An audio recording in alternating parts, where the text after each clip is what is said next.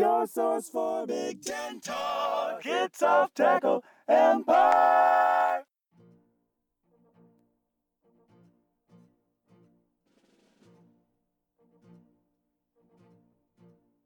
So now it is our special treat to bring you our first guest spot, right? Over a year to the date from our inaugural recording. We have our first actual guest spot by one of our Northwestern contributors, MNW. How you doing?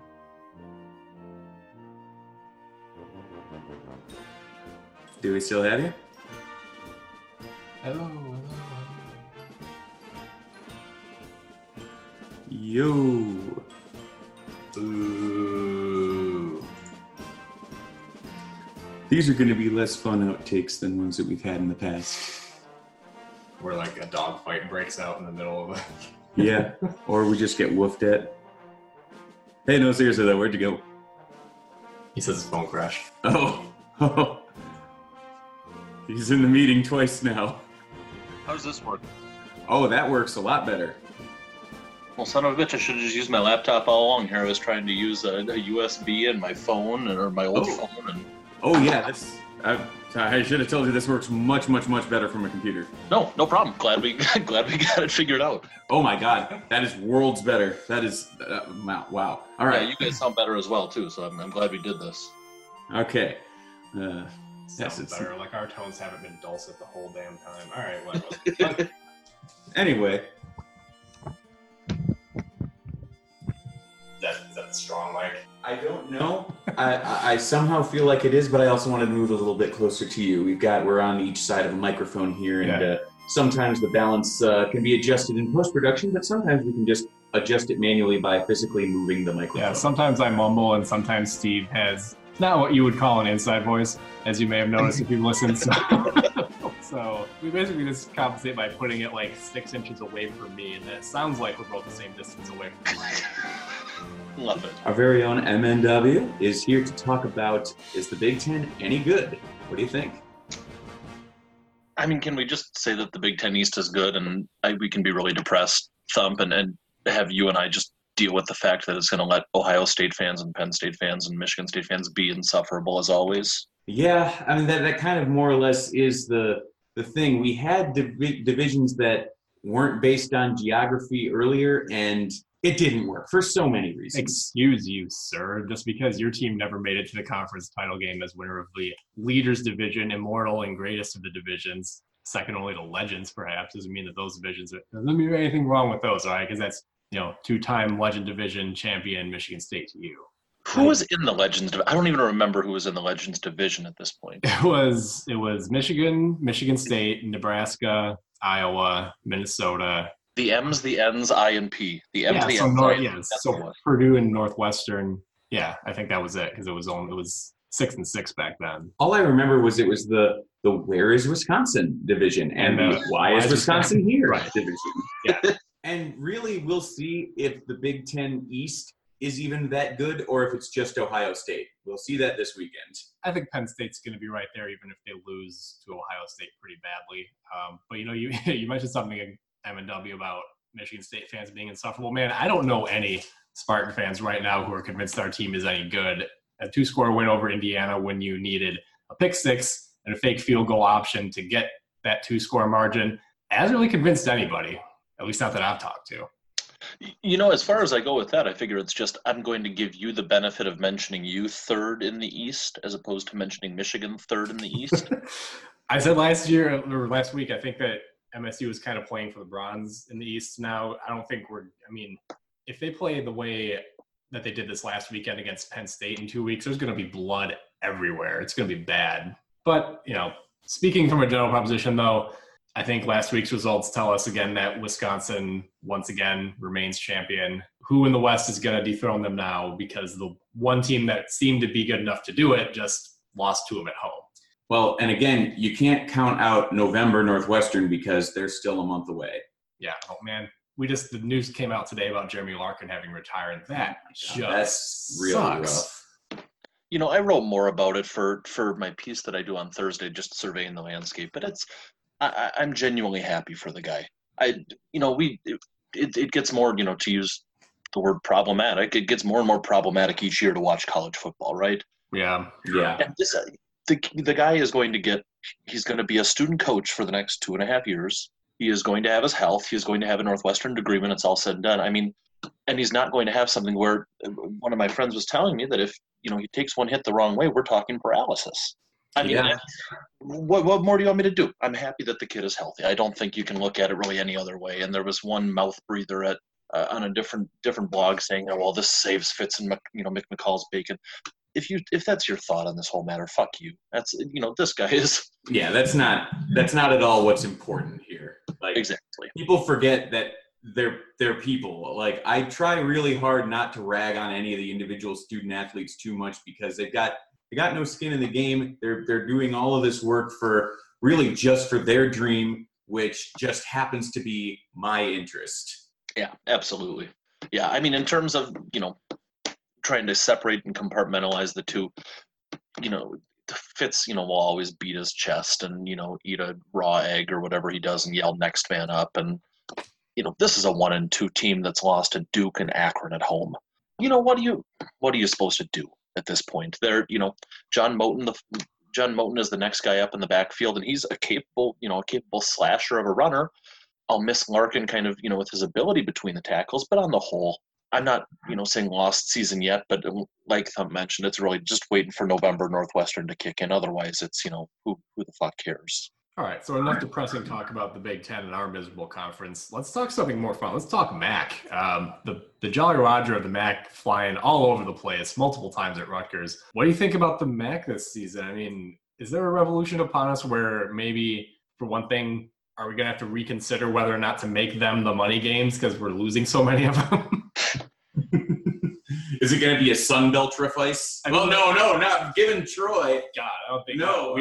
We want the SEC version of the MAC. No, I don't think so. So is it going to be a MEAC-rifice now? Yeah. Well, and non-conference season is going to wrap up in another week or two here. And then what we'll have to do, if nobody else on the blog beats us to it, is total up exactly how much money Big Ten schools paid MAC schools this year to come into their stadiums and beat them. It's got to be $5 million by now, doesn't it? I mean, most of those guarantees are at least $1 million.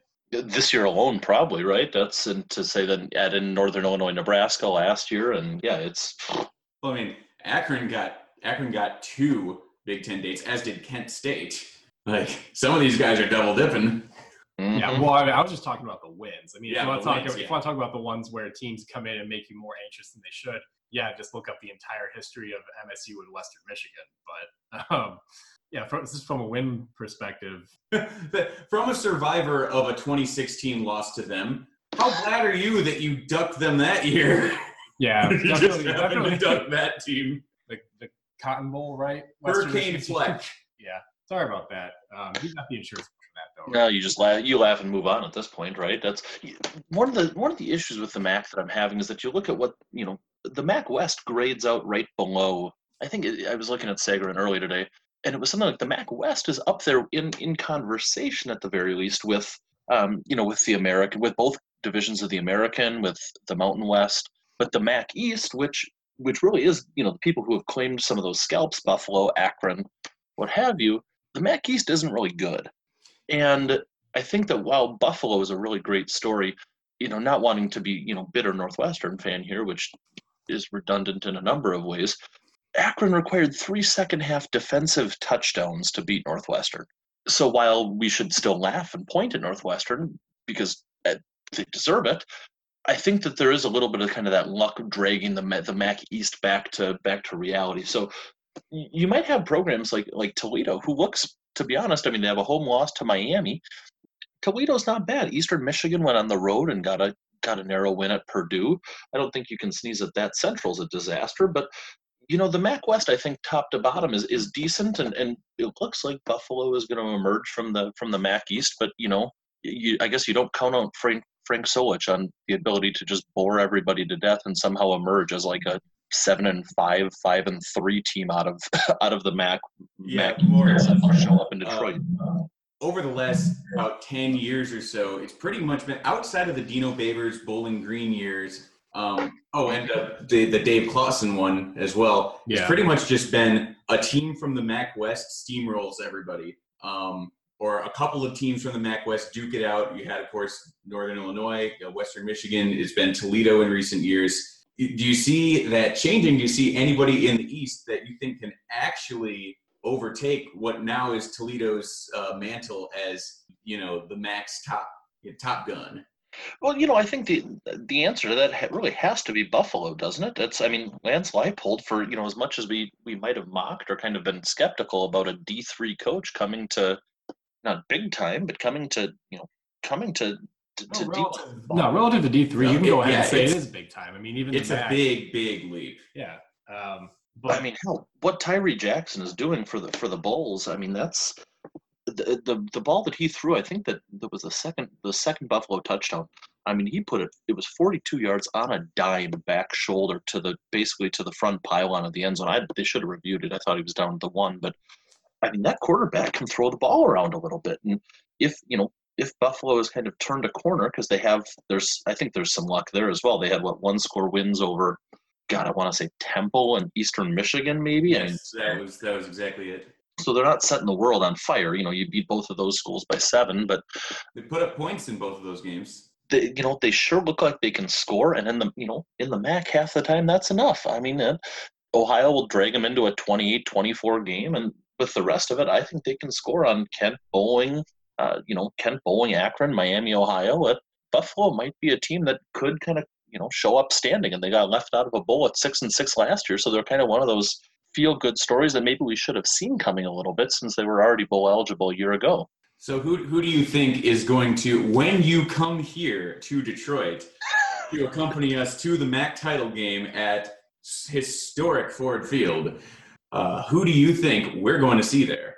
Boy, I look at Buffalo's schedule, and that's the one I want to say that we would see Buffalo there, and probably against Toledo, although Toledo's got a sneaky game again at Fresno this weekend.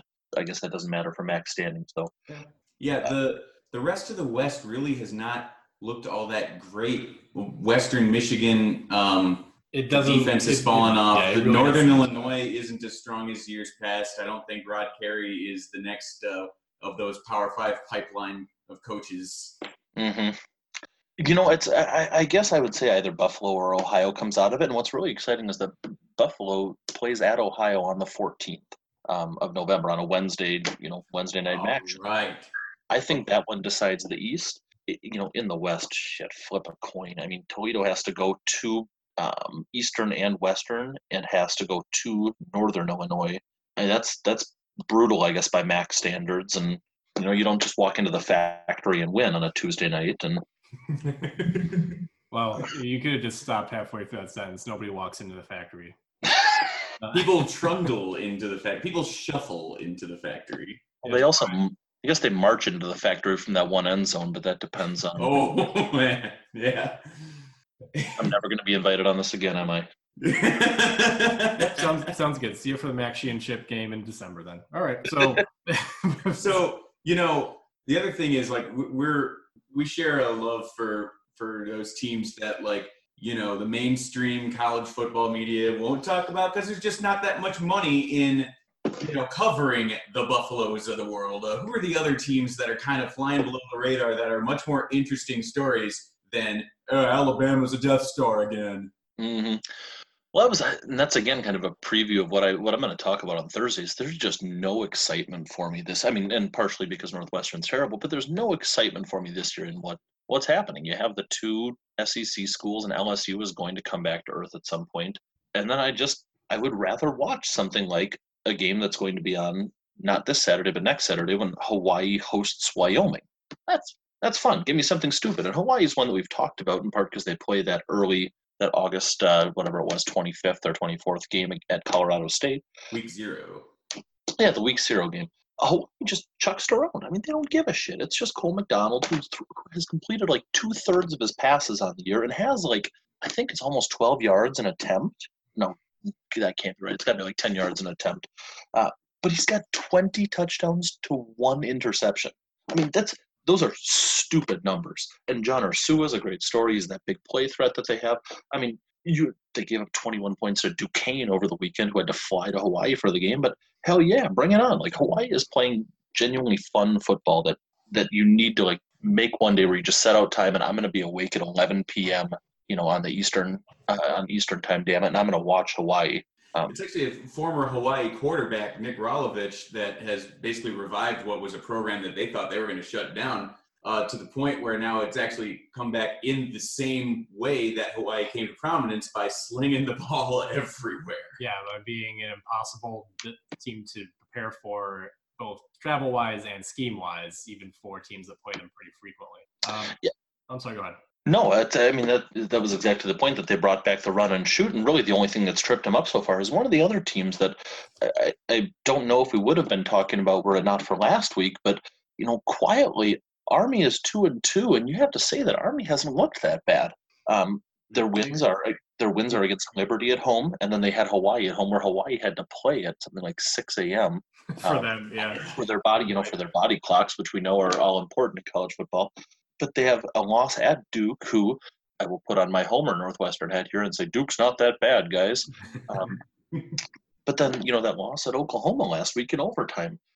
They've got a schedule that, again, you can see a really easy route there to 8-9 wins. That's, Jeff Monken just might be doing it again. And I think Army is one who, when things kind of shake out at the end of the season, can you really pick against they're a team you really feel bad picking against, and who is just such a fun kind of old school throwback to watch. Yeah, I'm going to make Thump come across the table at me with this one, but having seen a couple of their games early on in the season, Missouri's a lot of fun to watch, man.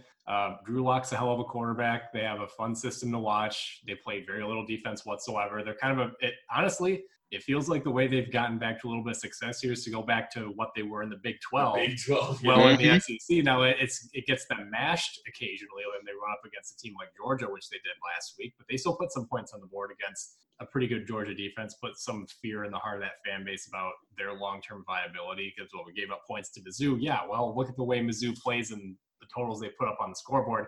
They're fun to watch, and they do actually play a little bit of defense. As opposed to a traditional actual Big 12 team, it's they're not like Texas Tech defensively. They're going to put up some resistance, and the game they had with Purdue was probably, for my money, the best game I've seen yet this year. Yeah, you may be right on that one, and that's figuring out just that tiny bit of defense, like you said. That's in that SEC East that is supposedly wide open. After Georgia, that's who's to say that Mizzou couldn't pull something off like a 6-2 and kind of wind up in one of those decent bowl games at the end of the season. I'll tell you who's to say that. Me, because Missouri's trash. Well, that's I think I told you guys that I spent about a week and a half in Carbondale, Illinois last week, and I really never appreciated civilization. And there were people down there, saw some people wearing Illini shirts, some people wearing Mizzou shirts, and I just felt profoundly sad the entire time that I was there, and I never thought I would feel that way. So you say you were in Carbondale, and there are people wearing shirts. And a couple of them even had teeth. You buried the lead there. It's a lovely visit, Tom. I've never visited. I never will, but I hear good things from people. The drive-in, you looked at it and you thought, oh, there's some places to go hiking here. It wouldn't be the worst thing in the world. If I can sneak in one more team, too, that we have to talk about. Oh, yeah. That has put up 46, 58, 44, and 47. And one of those totals was on an SEC defense. I will tell you about the North Texas Mean Green. Yeah. Seth Luttrell has shit cooking there, and Mason Fine, the quarterback, who is throwing it, he's looking, I don't want to say, Cole McDonald-esque numbers, but I think he's got 10 TDs to an interception. With Luttrell's whole thing is to, spread it out, air it out, and just chuck it around a little bit. And it's really looking like things are coming together in Denton. They had that just pasting 44-17 of Arkansas. And they play in CUSA, which outside of Florida Atlantic kind of lurking there. Who is anybody, are you afraid of La Tech? UTEP's trash. UAB is, I don't know. I didn't know they had still had a program. Rice, Old Dominion.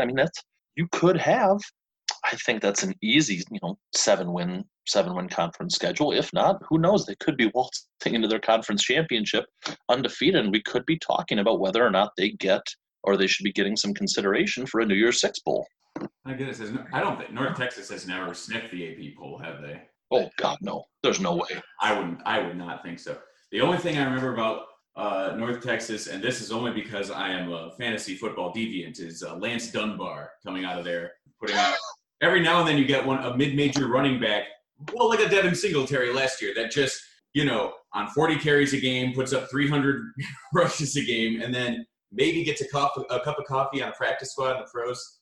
Lance Dunbar, I feel like he bounced around in the Cowboys depth chart for a few years. No, he played for the Cowboys forever. Yeah, I always had an eye on him in case the Cowboys actually got hurt, but he never actually panned out and turned into anything useful. But well, all right. So that being said, let's pivot back to our sidebar here. This is, of course, Off Taco Empire, a production of Hustle Belt. And so before we let our guest contributor go, let's get thoughts from you on your good old alma mater's meeting this weekend with the Meat Chicken Wolverines. How you feeling? Do I have to? God damn it. I mean, I drank a whole beer just in anticipation for this because I wanted to at least approach some sort of intoxication level, right? I felt like I could talk about this. Not to watch the game, just to talk about it 5 days ahead of time. Jesus Christ. That tells you how good M&Ws feel. Look, Clayton Thorson isn't going to stay upright. And the guy, I mean, there was at least something to be said last year when he had some mobility still and could get out and scamper a little bit. I mean, it was still kind of lumbering, but he, with his knee the way it is and with Northwestern really kind of pivoting to these pro-style quarterbacks like TJ Green, I mean, the Michigan defensive line is going to eat them alive if they turn in anything close to the performances that they did against Duke and Akron. Maybe it's an all hands on deck thing and John Moten surprises. I'm not really holding out hope for this one. About the only thing that I think you may have some success with is if you have that quick hitting pass game such that you can kind of neutralize the pass rush. We've seen Northwestern do that before, certainly. I mean, I remember a certain game last year where it worked to brilliant success. So we'll see if you get a Mick McCall gem or a Mick McCall typical. He's got to have one coming at this point, right? Yeah, it feels like he's got one cooking up. I'd really prefer you go ahead and get that out this weekend instead of next. I'll tell you what, my dog, who is just an incredibly empathetic creature, just sensed how you were feeling and jogged in here with a treat and tried to give it to you, but she didn't know where you were, so she just kind of brandished it at the computer. So from hundreds of miles away, she can feel your pain. And I've got a cat crying outside my door, demanding to be let in on this call. So I think that makes two pets who sense what the hell is wrong with us. No cats. What more can be said? All right. Well, thank you so much for coming on. And yeah, a year to the date, we finally get a guest speaker on. Been a pleasure. Yeah, thank you guys. Someday I'll get Graham to nuke this off the site too. So here's hoping. And we will see you just for the MAC title game. The MAC title game. I can't wait. You wait till find out that we're still talking about Rutgers, contrary to company policy. If you do, I will nuke this podcast off the site so fast your head will spin. So let's talk about. There will be better slates of games than the ones this weekend. Fortunately, this is not going to take all that long for us to get through everything just to roll. Yeah. All right. So fortunately, this isn't going to take us that long and get through everything because there's a grand total of 5 games. This is vacation week, apparently. Everybody's got to go up, close the cottage for the season, get to the cider mill, maybe do shopping for Halloween costumes. So 5 teams. You got to go up to the lake house. You got to take the boat out. Put the boat into storage, right? And then I'm gonna maybe go shooting or something. I'm gonna venture a take that may end up costing us some listeners, but we're never afraid to fire off the hot takes on this program. Boats are trash. If you own a boat, you're dumb. What you want to do is get a friend who has a boat, and then you can get on the boat 2 or 3 times in the summer, enjoy a boat, and then not have to own a boat. we had a boat sitting out. You remember when Andrew helped me move into this house? Yeah, there was a boat in your backyard. There was a boat, and it was such a shitty boat that I don't know if she was able to. I think our landlord ended up giving it away. I mean, it was probably made of tin or something. You could scrap it, I guess. But the trailer, which was a much higher quality item, sat in our backyard for a good 4 months before it finally got sold. Anyway, enough about the things that are going on in my house. Yeah, the state of Michigan is going to kick you out for that boat take, by the way. Man, I give a shit. I don't know boat. I don't have property up north. I don't have a boat. I'm not doing wealthy suburban Detroit resident properly anyway. So how many guns do you have? Are you strapped right now? I'm wearing gym shorts, so yes, I'm strapped, but all I've got is the. Macomb County is right over there. All I have is the 9mm because I'm wearing gym shorts. So how am I? Can't open carry and. Well, you gotta protect your family, Andrew. I gotta protect my hound dog from Andrew. From the intense waves of crime out here in Oakland County. Anyway, so 5 teams on byes this week: Maryland, Minnesota, Iowa, Wisconsin, Illinois. Y'all are taking the week off. Tune out right here because we got nothing for you. Yeah, Minnesota and Iowa, go sit in the corner and think about what you've done. Illinois, please find a way to beat Rutgers. And Wisconsin and Maryland, just do whatever. Soak it in, man. You earned it. Take a break, kick your feet up, relax. Look, if you're Wisconsin, clearly any idea of you being challenged for the division this year, that's gone. So even with the BYU loss putting you on a really thin margin of error if you're still thinking about the playoff, and in terms of making it back to Indianapolis, you're in fine shape. You got nothing to work on. Maryland, you got to be feeling pretty good as well. Convincing cross-divisional win over Minnesota. You now have time to look ahead to, I believe Michigan would be their next opponent. I mean, to be fair to Wisconsin, okay, if you were told that your assignment was to scheme to stop Squally Canada, would you spend more or less than half of the time allotted you for this task trying to find out how exactly his name became as such? Yeah, you might look into that, and then you might hit up Fortnite for a little bit instead of, watching film. So, understandably so.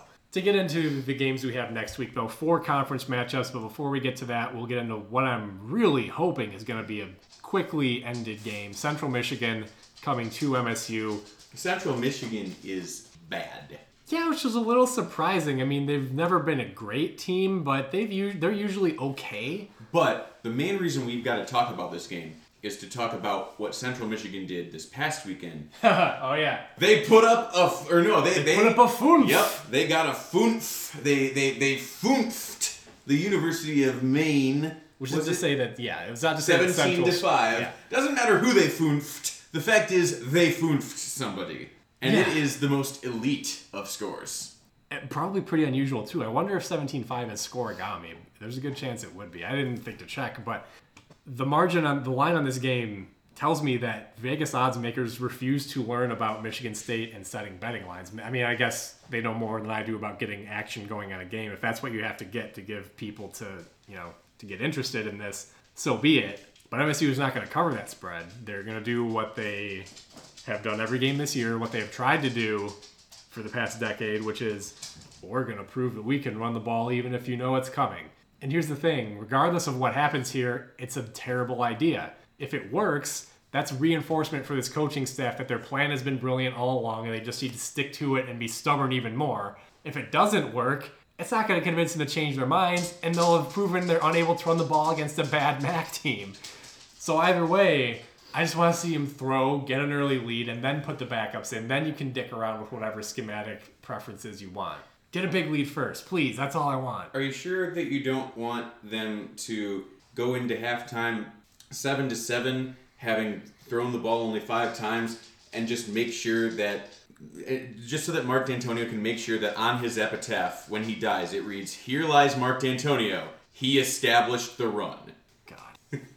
That's exactly what's going to happen. So 28.5 point spread. I wouldn't touch that with your money. No, stay away from that game. It really shouldn't be a challenge for MSU to win at home. It better not be a challenge for MSU to win at home, because then after that... I wouldn't touch that with Graham's money. I would touch that with Graham's money. I would touch that with his campaign contributions, but I probably shouldn't. But that might be a little bit of a problem later. Damn it. I'm sure that won't come back to haunt him. So anyway... Yeah, this should not be a game. It should be over before it begins. I'm sure we'll let them hang around. Hell, why not past halftime? Let's make this more stressful than it needs to be. In the 1 week outside of Rutgers remaining on the schedule, that should be an easy win. Let's keep it interesting. Why not? Speaking of Rutgers, God, why do we spend so much of our time talking about this god-awful Big East ass program? They host Indiana. I believe Indiana going on the road to play a mid-major. Getting, I think, a 17-point spread here. I think I took Indiana to cover it. I think the Hoosiers... I took all the favorites to cover this weekend without even a second thought. Yeah. Central Michigan is turbo bad. At 28 points, though, man, that's a lot. Well, I mean, You realize if we get to Central 20, Michigan makes a lot of mistakes passing the ball. you realize if we get to 21 points, we are going to shut it down, right?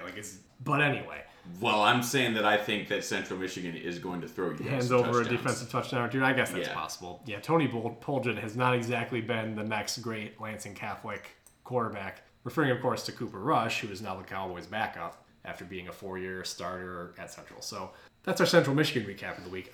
Getting back to Indiana Rutgers, Indiana's coming off a loss that they have to think if they had played better, they could have won. There's this weird animosity between the fan bases. I don't think that actually extends to the programs, but this is a game that Indiana's probably going to want to win to get their confidence back established, to make sure that they're in good position to end up bowl eligible. This game could be ugly. I don't know that rivalry is going to have any sparks this week because, you just get to a point where you're so defeated that you can't even, any shit that gets taught to you, Rutgers fans, by Indiana fans, you pretty much are just going to say, yeah. If your reaction What is can I say? anything but nodding along and saying, yeah, we know, then, man, you really just haven't had enough of the punishment. our rivalry with Purdue, I don't know when it's ever coming back because we went 0-2 at home against Darrell Hazell, and we're just always going to have that hanging over us now. So, I don't know. It's almost sad. Yeah. But when I say almost, I mean almost. Nebraska. This has actually been an interesting series. You have the sinking of the good ship Riker Fife back in the day. You had the tanning of the Lee. It's Last year. There's been some interesting. This has been an underrated series. for two of the more landlocked programs in the conference. Yeah, there's been a lot of Lake Superior shipping tragedy sort of angles to this game. I love the way that's phrased. So yeah, looking at it on the field, it is in Lincoln, but this is a field where Nebraska has been defeated pretty soundly by Troy, where they have chickened out of playing Akron. Although, hey, that game is now back on. That might be a bad choice, Nebraska. Akron is Backron? Wait. I think they did reschedule the game. Well, I know Am that they making that scheduled up? Bethune-Cookman. Oh no, you're right. They couldn't get Akron because Akron might actually be in a conference title game at the end of the year, so they refused to set it. Yeah, that's the whole thing is that Akron's now playing too big of gigs to open for Nebraska. Yeah, man, they're going on their own tour. They don't play second fiddle to you anymore. So, looking at the substance of this game, I don't know, man. If Adrian Martinez makes substantial progress and is actually healthy, maybe we see the glimpse of Nebraska we saw in the first half of the Colorado game, which was still an error-riddled, calamity, But at least fun to watch. But fun to watch, and they did fight back. They did almost win that game. And then, of course, if you have the Purdue defense from the first 3 weeks back, then it could be pretty fun to watch. If you have whatever in the hell they did against Boston College, then this could be hideous for Nebraska in a hurry. I guess we'll see. Of course, given that we've said all this now, what's probably going to happen is a defensive struggle. Yeah, Nebraska wins 9-6. In fact, if it's a 0-0, you know what this game is going to be known as, right? Poon. The Poon game. So, speaking of which, we now have a rematch of the Moon game. Yeah, Michigan at Northwestern. Northwestern had, as we mentioned in the recap episode, the unfortunate news that Jeremy Larkin is retiring effective immediately due to cervical stenosis, a condition which makes it very unsafe to continue playing football. So you're now down probably your most dynamic offensive weapon. But you know what? Their offense, Larkin's success has been dependent on the run blocking, and Moten, I think, is a pretty good change of pace. Of course, the problem is that then you don't have anybody to step in for Moten. I'm sure they have other guys on the roster, but no, I think it's clearly a downgrade in the quality of the ball carrier you've got there. You do have the bye week that you just came off of. Sooner or later, we know Northwestern will improve. As I mentioned earlier, I certainly hope that they decide to postpone that improvement a couple more weeks. But Michigan is really rolling right now, and granted, we'll see a higher quality of opponent for Michigan now than they've had the last few weeks, but I don't know that I see... what the line on this ended up being kind of surprising. Let me take a look and see what that margin was. Michigan only beats mediocre to bad teams, and great teams don't lose to Northwestern. Well, okay, so it's a 13-point line for Michigan as a road favorite. So That's pretty healthy. Yeah, it is, but it still feels like one. I think Michigan probably wins here, probably by something on the line of 2 to 3 touchdowns. Like probably just a boat race. It feels like about the difference between, and I mean, this is easily a game where I could see Northwestern having trouble offensively, maybe not to the same degree Nebraska did, but it's probably going to look somewhat like the Western Michigan game, where they get their shots in, but not nearly enough to keep up if their defense can't hold Michigan down at all. Yeah. I see Michigan winning this one convincingly. Let's talk about the. Well, before we get to the last one, though, I mean, the only scenario that I could see this being interesting is Northwestern's defense has been pretty good this year. The 36 points from Akron involved 3 defensive touchdowns. Aside from that, I don't think they've given up more than 20 or 21 points in any game so far this year. 27 to Purdue. Well, right, in a victory, though, yeah. in a game where both teams were throwing back and forth the whole game. So maybe there's a way that Northwestern keeps the scoring low enough that they win. It's if Michigan gets really adorable in this one, it could very well be. But I think Harbaugh learned his lesson week 1. You think Harbaugh learned a lesson? You're cute. All right. So we've talked about... I don't know. What? Are you saying that Harbaugh is the Clayton Thorson of coaches? He's still learning. Yeah. Like I said, the only way that game ends up being interesting is if it's under 50 total points. If the more possessions there are, the more scoring there is, the more it feels like Michigan's just going to start road grading it. The more it feels like it's going to be in Michigan's favor, yeah. So all that being said, these 4 other games are really just something for you to do the rest of the day while you're waiting for the actual game you want to watch. Ohio State at Penn State, battle for the pole position in the East Division, probably pole position for the conference title and a playoff berth. Yep. What do you see in this This is the driver's seat, and I think Ohio State has just looked more polished so far. Their offense is less prone to stalling out than is Penn State's. I think that although Penn State, sliced through Illinois like hot knife through butter, I think if Trace McSorley plays the way that he did, that they're not going to do very well because they had a lot of designed passing plays that McSorley just chose to bail out of. And I don't believe it's because our freshmen in the secondary were just blanketing their receivers. Yeah, I think it was he just thought, you know what, I'll just take my 5 yards instead of risking a mistake throwing. So he only completed 12 passes. Yeah. And it's not like he needed to do more because they just gave the ball to Miles Sanders and just, he basically just kind of jogged behind this pile that was moving downfield. Well, those run lanes are not going to be there for Sanders the same way they were against Illinois or other opponents against Ohio State. They're just not. It's a completely different animal on the defensive front. And Sanders looked really good between the tackles. Don't get me, I'm not trying between the tackles, he's looked very good. I'm not trying to shortchange him. I'm just saying he's not going to find it nearly as easy in this game.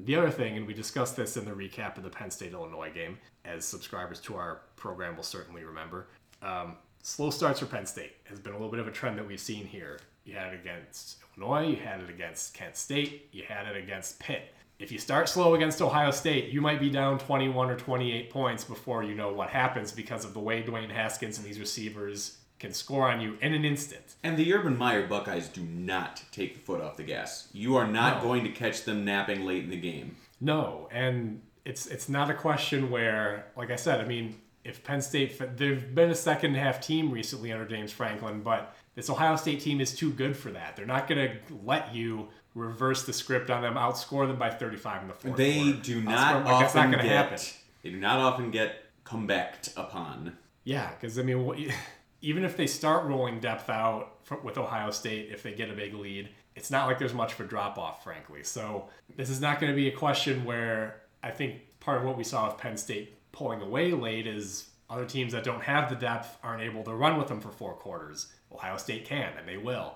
If Penn State starts slow, this game could be a bit of a laugher, not in their favor. So and the thing is, Ohio State has played a team in TCU that I think is certainly, I don't know if they're going to hold up to, how they were ranked at the beginning, but certainly probably a top 25 team. Right. A top team, one of the top 3 or 4 teams in a major conference. Yes. Penn State has not been tested to this level. In fact, the biggest test for Penn State has come at the hands of Appalachian State. Oh, absolutely. And that was opening week. And then the other thing about having that TCU game under your belt if you're Ohio State is you've already seen a pretty good simulation of the type of weapons Penn State has. Penn State's better on paper. I'm not trying to make that comparison, but having guys like Kevontae Turpin, Sean Robinson, guys who can do a lot of things, a system that uses them to the best of their ability, that's going to be good practice for this game that Penn State really hasn't had the equivalent of. Their hardest opponent so far this year has been Pitt, I guess, and we saw how that game went. Their offensive line has been,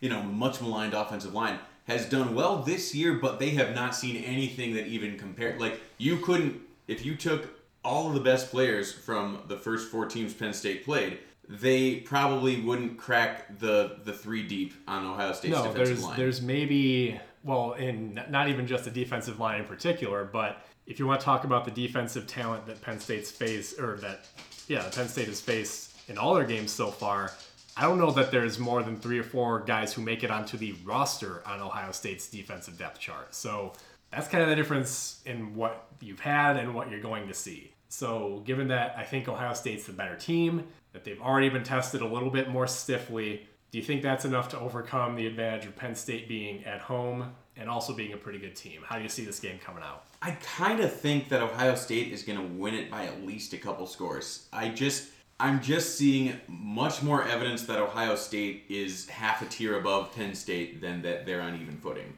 I think 4 points is an easy margin to take. I agree.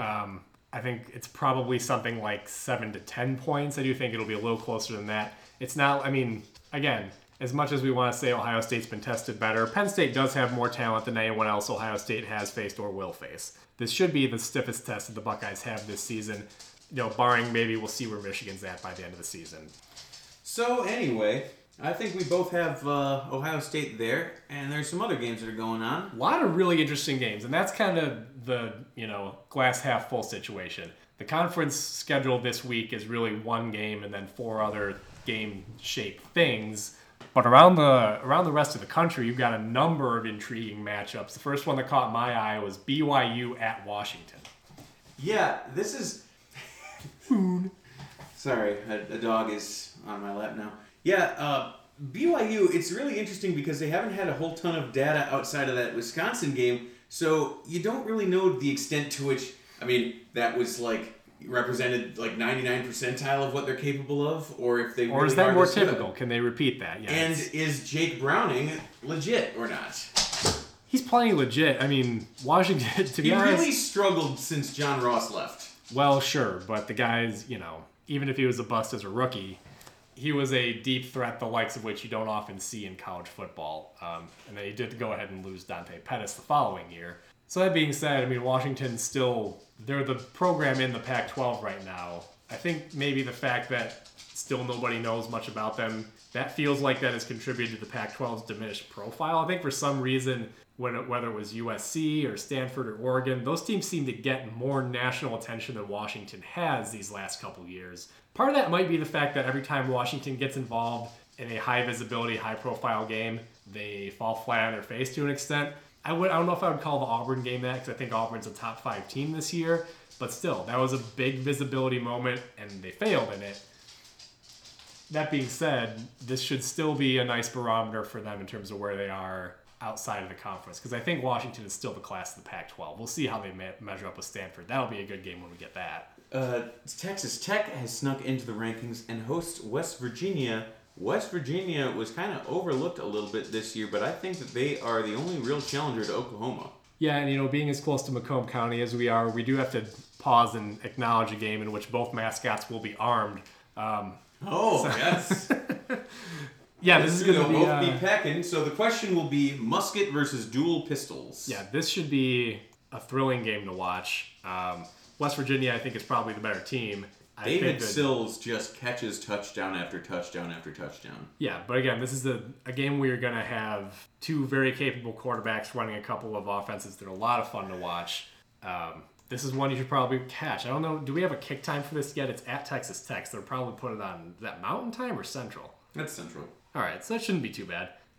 Looking elsewhere, if you want an SEC game that's going to be interesting, you've got South Carolina at Kentucky. South Carolina got some talk earlier this season as maybe a dark horse challenger to Georgia.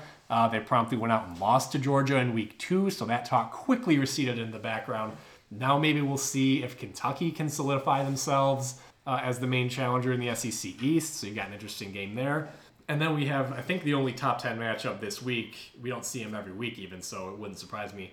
Stanford at Notre Dame. Stanford, of course, fresh off of their daring, like Dukes of Hazzard style escape from Autzen with a win. Now they go to South Bend to check on the Fighting Irish, who, yes, your awareness of them this year has probably been, oh, lol, they beat Michigan and then they look like trash the next 2 weeks. Well, then last week against Wake Forest, a pretty good ACC team, Brian Kelly did what he always does, made his quarterback switch, and lo and behold, now with Ian Book at the reins, they look much more dynamic. What do you see in that game that interests you? Well, that may be true. However, piss on Notre Dame.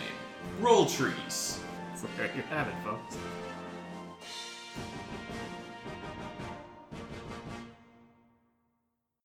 Your source for Big Ten talk. It's Off Tackle Empire.